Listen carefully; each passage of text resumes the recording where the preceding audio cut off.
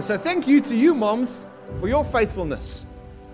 Yes, this message is for the ladies today, but it's applicable to every single one of us sitting here today. And so if you can turn with me in your Bible, on your smartphone, to the book of Philippians. It's in the New Testament.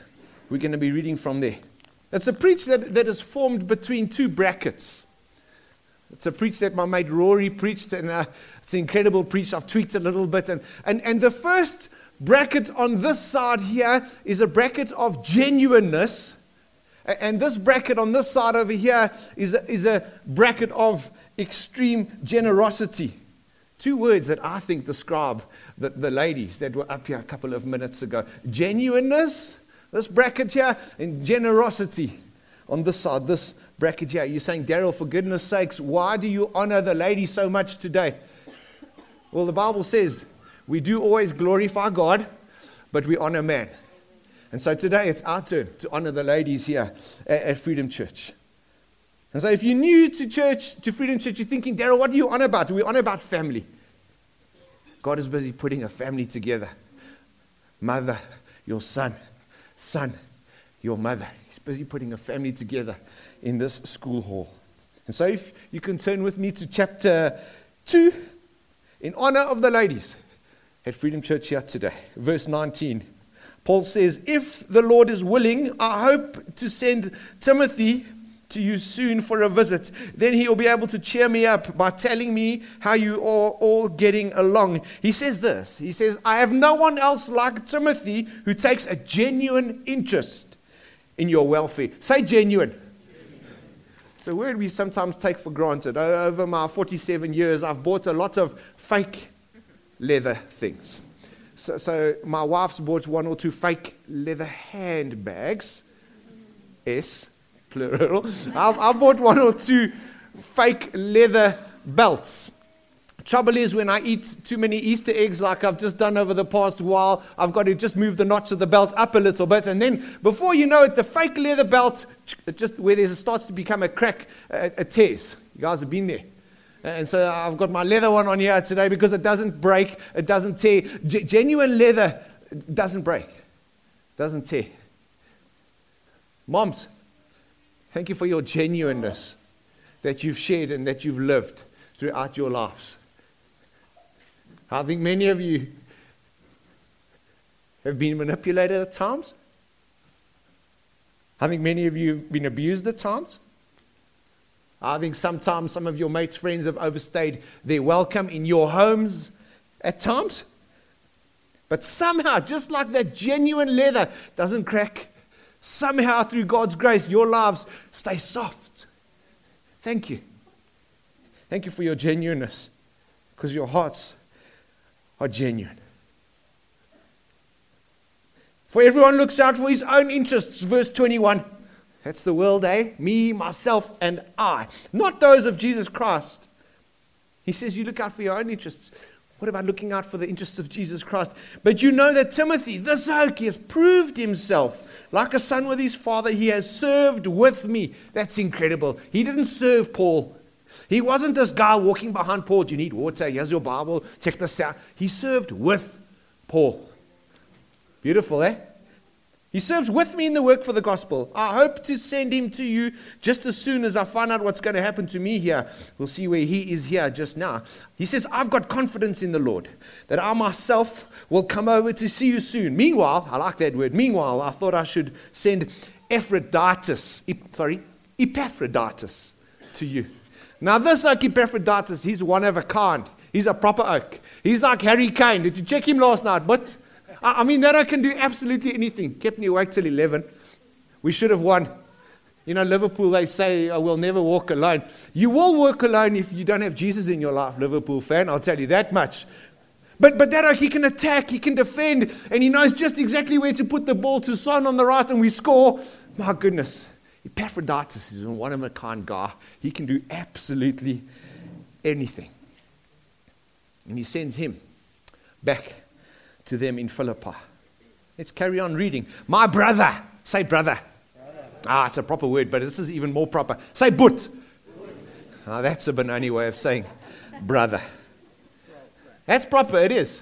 That man who phoned me for 90 minutes on Tuesday says to me, Foxy, I want to join a church where I can do life with people, where we can be real with one another. He says, I want to become somebody's brother, and I want someone else to become my brother. I thought, wow, that's quite special. He wants to do life with brothers, where we can sharpen each other, where we can have a jolt together and do life, but where we can sharpen and encourage and mentor each other. We are here to be brothers at Freedom Church. We are here to be brothers and sisters here at Freedom Church. But check what else, besides just being brothers. Check what else he says here. My fellow worker. Say fellow worker. Oh my goodness. Fellow soldier, who is also your messenger, whom you sent to take care of my needs. That word there, fellow soldier, is apostolos or apostle or messenger.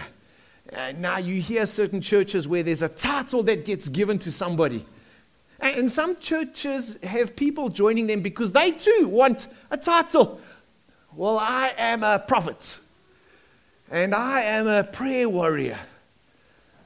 No, actually, we're going to join church together. We're going to be part of this family where we are going to be called brothers and sisters. And we are going to be called fellow workers, where nobody gets given a title. And I said to this man on the phone for 90 minutes, I said, if you do come and decide to join Freedom Church, you will find a team that is praying behind the scenes, that we will be doing life together where relationships are real, where relationships are radical, and where relationships are very relational, where nobody gets given a title. We are brothers, we are sisters, we are fellow workers, we are fellow soldiers as we press on and build the kingdom of Jesus in our city. And it is a privilege today, ma'am, to be called your son. I saw you at Hecker's Nursery on Friday morning.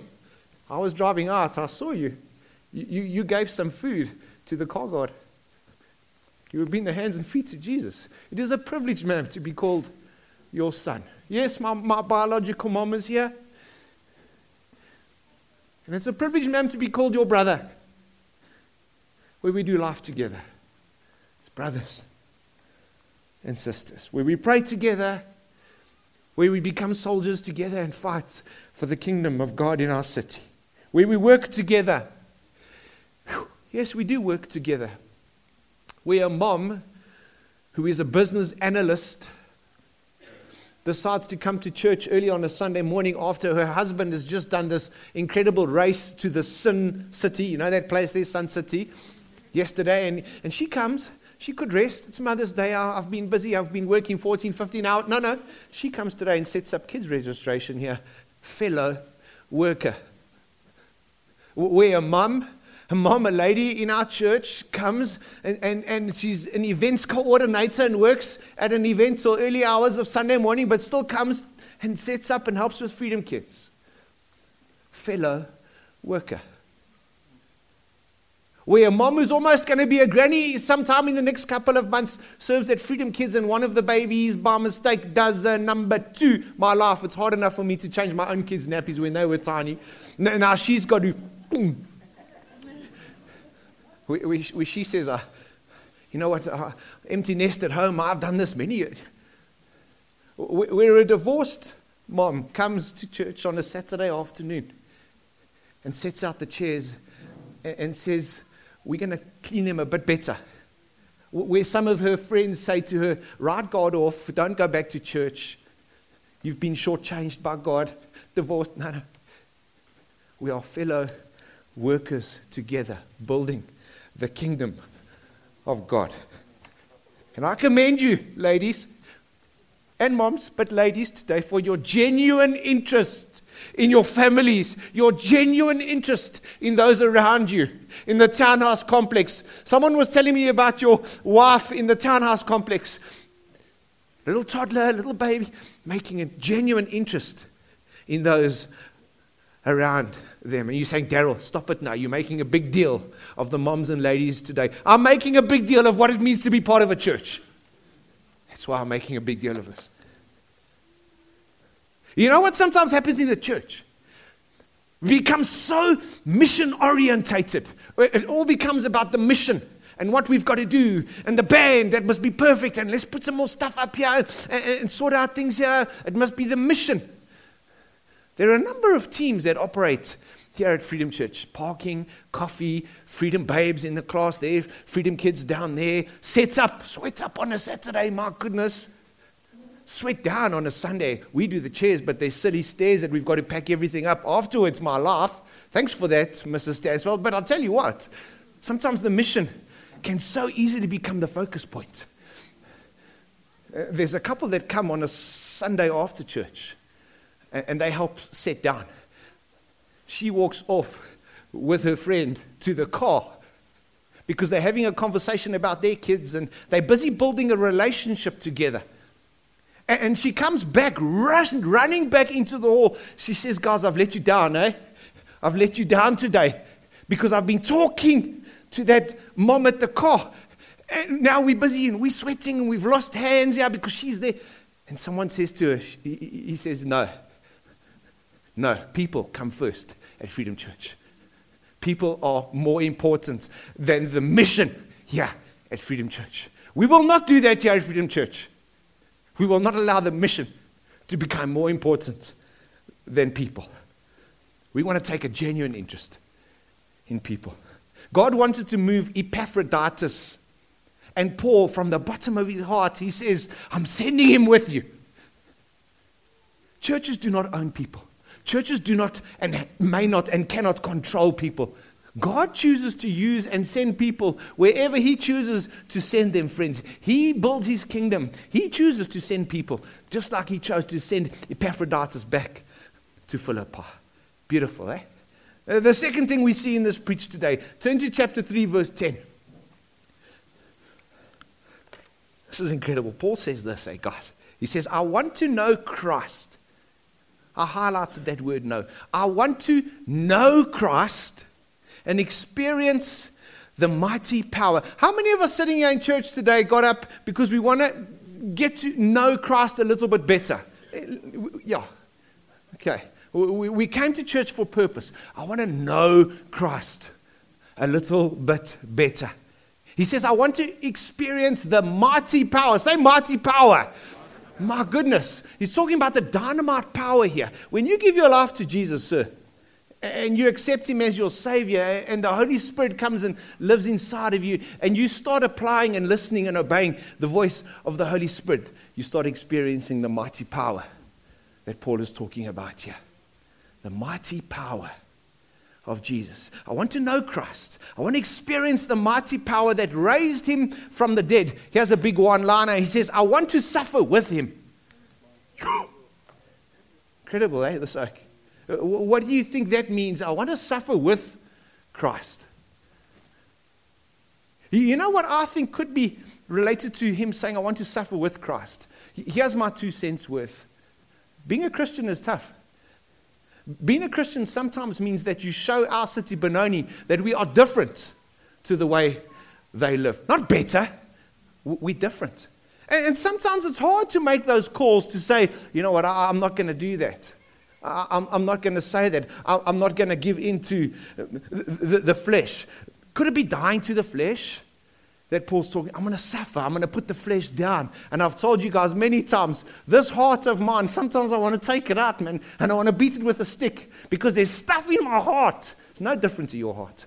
We all deal with stuff. Could it be, I'm going to suffer? Because what does he say? I'm going to put down the flesh because I want to share in His death and one day experience the resurrection from the dead, eternal life.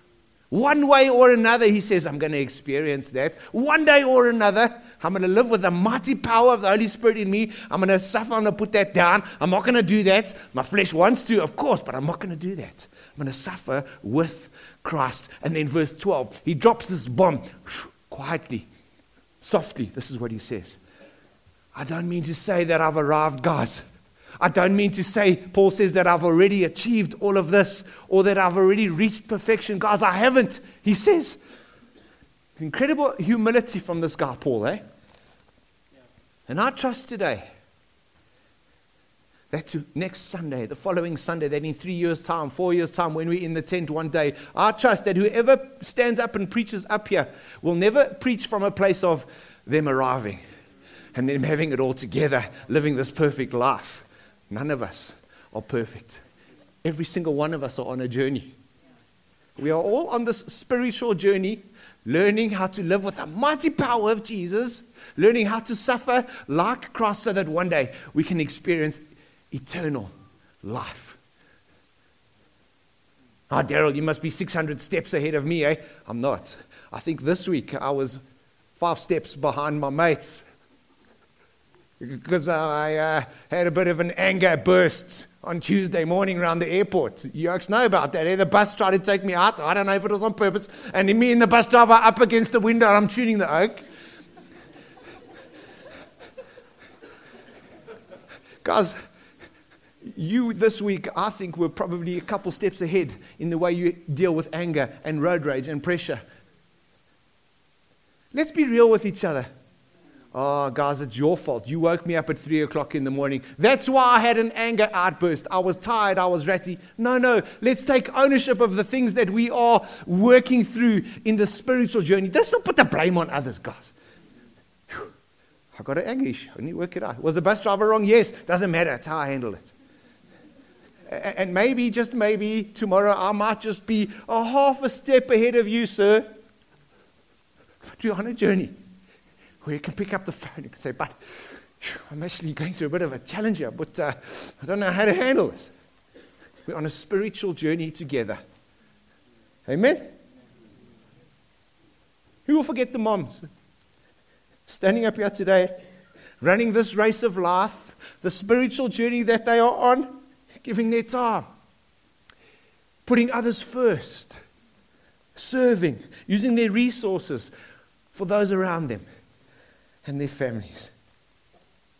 He says, I don't mean to say that I've already achieved these things. He's so humble. Or that I've already reached perfection, but I press on. Say press on. My life. I press on to reach the end of the race and receive the heavenly prize for which God, through Christ Jesus, is calling us. Friends, we've got to fully understand what Jesus has done for us. We've got to grasp it, friends. In a time of deep uncertainty, people are wandering around, eh? How many other moms are anxious about giving birth in the next week or so? When we know what Jesus has done for us, we can live with purpose. And we're going to get on now to talk a little bit about what that actually means to live with purpose. You're not a mistake. It's not by chance that you are working in a school and in that business firm and in your office and rubbing shoulders with. You are here for a purpose, for a time such as this, friends. Forgetting all that happened last week, eh? Get home and I tell my wife, yes, I blew it today, eh? God, forgive me for just the way I engage with that guy. But then I forget what lays behind. Then I press on to what lies ahead. And I think too many of us are living with this thing of what happened last year, what happened last week. He says, forgetting all of that, I press on. I press on to reach the end of the race and receive the heavenly prize for which God, through Christ Jesus, is calling us. That's the challenge for you and I. Uncle Peter, you walk down the aisle very slowly with your walking stick. Thank you for the example you set. I press on. I press on, forgetting the stuff I did when I was 20, the mistakes I made when I was 40. I press on, looking ahead for the prize. Amen? And everything else must take second place. Does it have to? No, I want it to, because I put Jesus first as Lord of my life, forgetting everything else. My wife is 47 now. Yeah. She's at Freedom Kids. Okay, don't tell her. I shouldn't have said that, eh? You say, Daryl, why do you mention that your wife is at Freedom Kids and my wife, your wife is there today, she's sitting next to you, tucked in. Yeah. Do you want your nice pretty wife to sit here every week and just be with you and support her? No, we are fellow workers. There's no title. There's no separate. We are fellow workers. You, ma'am, I don't know how old you are. I won't shout it out. I might get into trouble again. But my mom, I won't tell how old she is. I better be careful. But so many people are wasting their lives. I want to say this carefully. You are not meant to live right now for a time such as this to go and retire in a retirement village and play bingo. And I say that on T-Rose. I like bingo. I'm getting to, my mom, you stay in a retirement village and you suddenly start playing bingo with some of your friends. There's nothing wrong with that, but there's bigger purpose. And so today I get to honor my biological mom, because when her neighbor phones her and says, I need to go to the doctor, can you take me? Yes, give me 10 minutes, I'll get dressed. You are here for a bigger purpose than just retiring and playing bingo. Thank you, mums.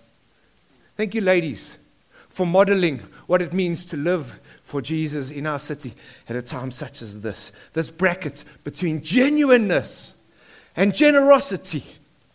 And in this bracket, we find ladies living with the purposes of God, with deep humility, just like Paul, rejoicing in God despite circumstances. I spoke to a lady, I said, is your husband with you today? Despite circumstances. Living with an eternal perspective.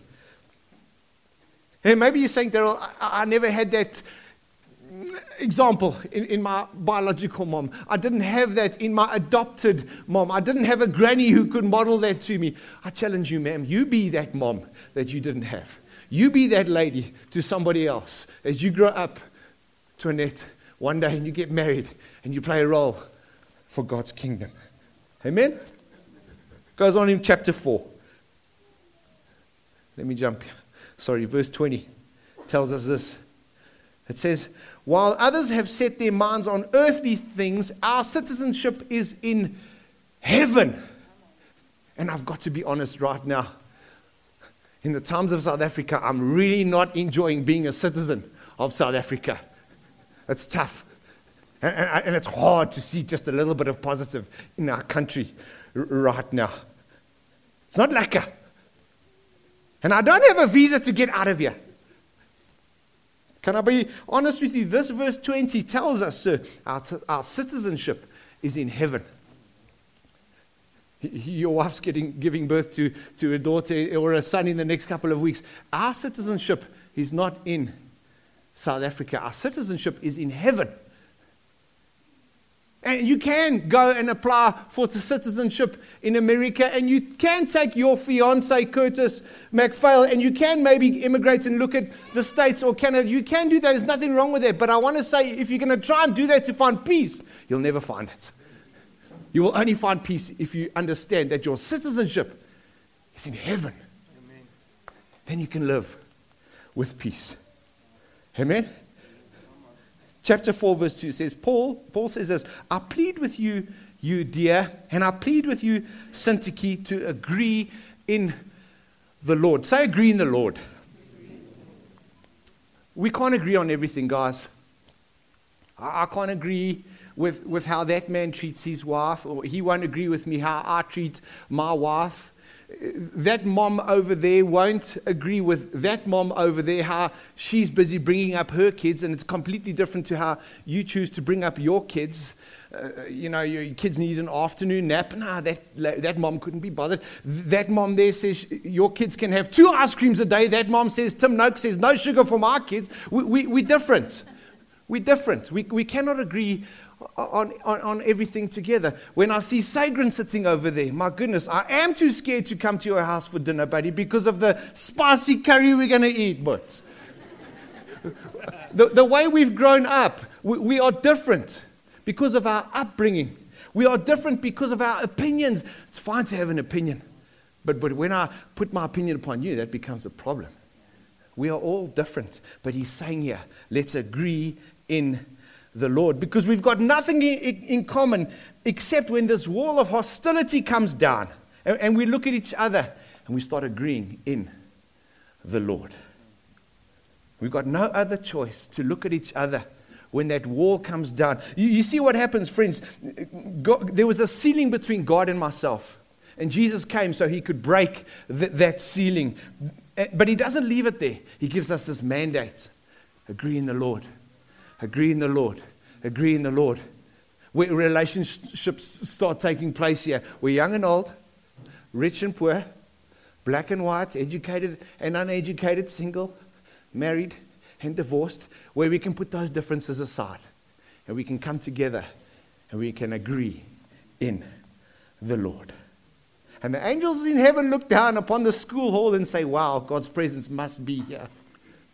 Oh, because of the lights and the great sound and the picture-perfect band. No, because people are coming and they are agreeing in the Lord. Verse 4. Rejoice in the Lord always. Say rejoice in the Lord always. It's hard, eh? How do I do that practically? He says, I'll say it again. Rejoice. Let your gentleness, ladies, mums, your gentleness be evident to all. The Lord is near. Do not be anxious about anything. How do I do that? But in everything, in every situation, by prayer and petition, with thanksgiving, present your requests to God, and the peace. Say peace. Oh, the world's looking for peace, eh? The peace of God, which transcends all understanding. The peace of God that the world has no clue about, will guard your hearts and minds in Christ Jesus. We get pulled in every single direction. Pressure, bank balance, capital, overdraft, bond, new car, service, this, that, kids. When you start getting pulled in every single direction, don't be anxious about anything. How come? By prayer, by petition, with thanksgiving. God, thank you that I've got a warm bed tonight. Thank you, God. Yes, power's off, but I've got an alarm, I've got a door, I've got a home, I've got family, my kids are safe. Thank you, God, for what I do have. Thanksgiving. Present your requests to God, and then the peace of God, which transcends all understanding, that doesn't actually make sense, will guard your hearts and your minds. I don't know about you, but the battle takes place in my heart. The battle takes place in my mind. Where this heart, I said it's evil, it's fleshly, it's sinful. My feelings, my mind, what I'm thinking, that's where the battle takes place, friends. And then it goes on to say in verse 8, if anything is true, if anything is noble, if anything is right, say right. Think about such things. Understand where we're going here. My thought life is going to start, and everything from my thought life is going to start being affected. Think about things that are right, sir. Think about things that are true, ma'am. You know what it says in 1 John? It says the devil is a liar. I spoke to a man this morning. What's your native language? John and Eric outside looking after our cars. Zulu. What's your native language? Afrikaans. What's your native language? Greek. What's your native language? English. Devil, what is your native language? Lying. Lying. You know that only 8% of all our worrying actually becomes a reality. Incredible, eh? So 92% of what I am worrying about will actually never, ever become a reality. Paul says, listen, guys. He says, I'm in jail. Flip, man, wake up. I'm in jail. But this is what I'm thinking about. Amazing, eh? I'm thinking about what's true. I'm thinking about what's right. I'm thinking about what's excellent. I'm thinking about what's praiseworthy. But I'm in jail. I'm in chains. Let's take a page out of Paul's book. Finally, brothers, whatever is true, guys, whatever is noble, but whatever is noble, sister, think about those things. Whatever is admirable. My wife's left me. I can't see the kids. I've resigned. Think about those things. What is noble? Think about what is right, sir. And the God of peace will be with you. Say, God of peace. Tomorrow morning, 6 o'clock, what are you thinking about? think about those things. Right, true, noble, admirable, excellent. The God of peace will be with you. You're a failure, sir. Your marriage is a disaster. People are talking badly about you. No, you're not a failure.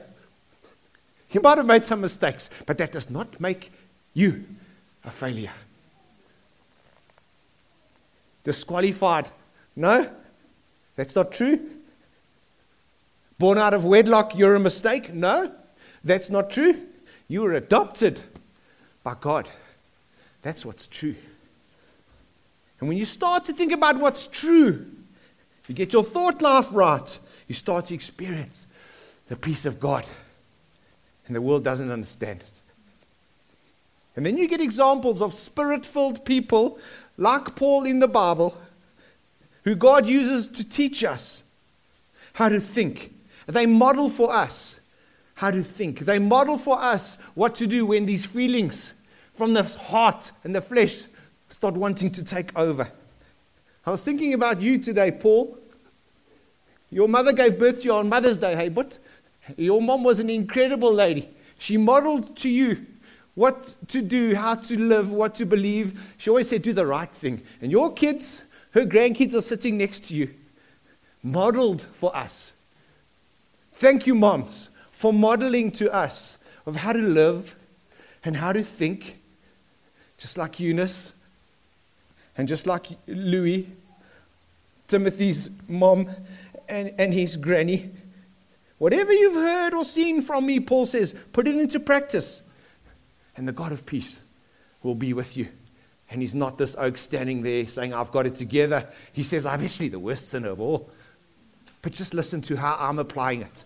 Take a little bit of a page out of my book. That's what Paul says. And moms, you've taught us about love. And you've taught us about humility. Your grand did, eh? I remember that day when your grand passed on. You live that legacy that your grand left where you go. You've taught us, moms, about the peace of God. And we can apply the scriptures, and we too can learn and live in that place of peace. And we close with this. Chapter 4, verse 16. He says, even as I was in Thessalonica, you sent aid again and again and again. Say again and again. Moms, you've been worthy of that. Ladies, you have been worthy of being called again and again and again and again, moms. And because of you being again and again and again, moms, to us, your kids, your grandkids, they go out tomorrow as architects, as business people, as business analysts, as interior designers, as pilots, as lawyers, as sales reps, as university students. They go out because of you being again and again, moms. And they build the kingdom of God. On this side of the bracket, we've got this side here with genuineness. I was at a youth function yesterday. They said young adults are looking for people who are genuine and can be generous in their time. Moms, ladies, this side of the bracket, in honor of you today, genuineness and generosity. And in the middle, we've got a group of ladies here in this school hall. You've worked wholeheartedly in building God's kingdom as fellow soldiers, as prayer warriors. You found yourselves in Christ. For that we say thank you. As you've run and continue to run this race of endurance, keeping your eyes on Jesus. Thank you. Happy Mother's Day. In Jesus' name, amen.